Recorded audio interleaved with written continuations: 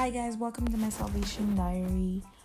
So in today's episode, I'm going to be talking about a statement that I think pretty much everyone, at least, even if it's once in your life, you must have heard the statement that goes, the end justifies the means.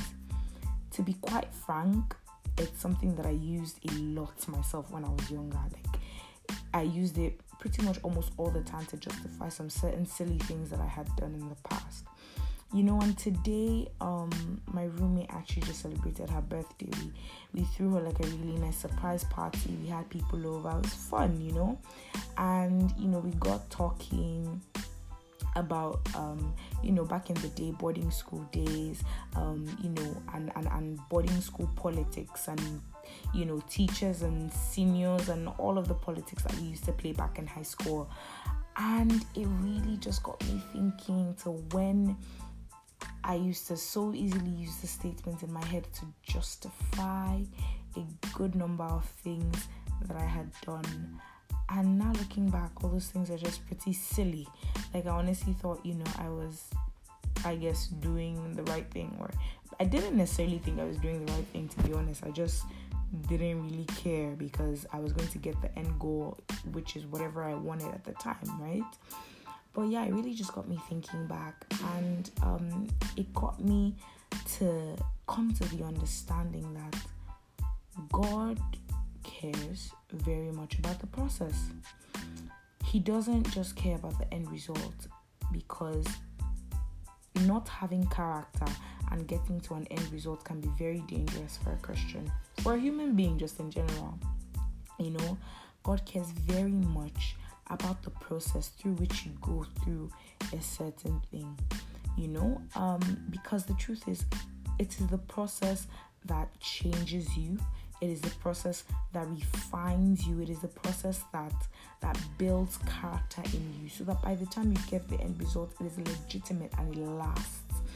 Silver and gold are not just, they don't just fall from the sky. There's a process through which they are mined, and then they go through heat, and they are refined, and they're shaped, and they're, there's a lot of things that's done before you get to the end result, which is either gold or silver. Without that process, you're not getting a precious stone. And it is the same thing for us as Christians. God cares about the process. So for me now, what I say is the means justifies the end, because how you get there is just as significant as whether or not you even got there to begin with. The process is just as significant as the end result to God. I remember earlier on in the year, on Instagram, there was basically I was seeing how in Nigeria there's there's 419, there's Yahoo. So for someone who's not Nigerian, I apologize. Saying something like 419 or Yahoo, it means scam. So it's like basically people who are scammers, and people who do this in Nigeria, they're called G-boys. So basically I was seeing on Instagram earlier in the year how the Nigerian police was really trying to curb cybercrime, basically, and really get a lot of these G-boys arrested. And there was a lot of investigations and arrests going on and being made. And there was this there was a huge argument on Instagram, basically. I'm sure on Twitter as well, but I'm not on Twitter. But there was a huge argument basically on social media about whether or not it's right for the police to be arresting them. And to be honest, I was very, very shocked. I'm like, does this make any sense? This is cybercrime. I don't care how hard the country is. You're literally stealing from another person's hard-earned pocket.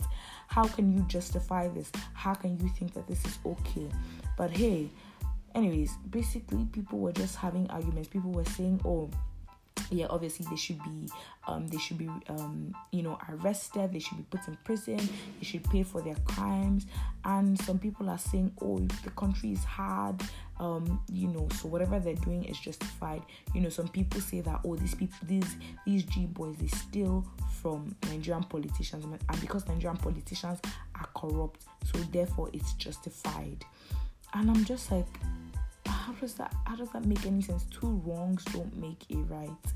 Anyway, people came up with different scenarios as to why these G boys should not be arrested, saying things like, okay, they're stealing from the white people, they're scamming white people, but at the end of the day, white people came a couple years ago to enslave Africans and went back with all of our money and all of our things. So they're basically just justifying the fact that they're bringing the resources back home. Or I'm just like, okay, so you're now using slavery to justify cybercrime and to justify scamming people. Are you scamming the slave masters, or like, are you scamming their direct descendants? Does that make any sense to you? Like, okay, let's say you're even scamming a slave master and you're quote unquote bringing the money back home. How many people are you actually giving this money that you're bringing back home? How many orphanages have you given to? How many charities have you given to? So how are you bringing the money back home if you're using, scamming legitimate people of their money, and then using it to buy a Benz the next day? Like, does that even make any sense? Anyways, that's not even my business. People, the end goal of this is that people had different opinions as to why these people should not be arrested for their crimes, or as to why it was legitimate. People were saying things like, oh, nobody's holy, we all have skeletons in our cupboard. And honestly, it pained my heart to see my people so easily defend crime and injustice. And it really just dawned on me. I mean, my country is a very religious country. There's Christians and there's Muslims, but there's a lot of Christians in Nigeria who are constantly praying for God to help and God to save and God to direct and God to move. I'm like, how does God even want to move when something that is clear as night and day, that is clear as black and white, you cannot call a spade a spade? How does God want to move? God cannot move in unholiness. God cannot move. It just pains me to know that a lot of people don't understand that the means or the process by which you get something is just as significant as getting it. God does not want us to gain blessings without character, to gain his blessings and his purpose and his plan for us without the character to sustain it, because we will fall. He will not be a loving God if he did that to us, if he just gave us an expressway to do whatever we wanted whenever we wanted. He wouldn't be a loving God. He needs to be able to build character in us. So it really saddened my heart anyways to see all the things that were going on Instagram. I actually had so many arguments with a good number of people who one way or another justified crime, and I'm just like, I understand that the country is hard. Nigeria is it's a blessed country, but it's really hard for the poor, and I don't deny that fact, but it honestly still doesn't take away from the fact that what you're doing is wrong. It's honestly all of these excuses. God forbid you die, in unrepentance and you face God on Judgment Day. Do you genuinely think that they would hold water? Obviously not, because God is a holy God and he cannot dwell in unholiness. So we need to honestly stop making excuses for ourselves right now and start looking and working towards change. We need to start going through the process of refinement instead of creating shortcuts for ourselves. I really just want to encourage anyone out there. You're going through a hard time, you're thinking of taking the shortcut, the easy way out. I'm begging and I'm pleading with you not to, because God has a plan and a purpose for your life, and you need to go through that process to be able to to be able to achieve a tangible and long-lasting result for your life. Pray for God to be able to give you the strength to carry on, the peace to be able to go through the process without pain.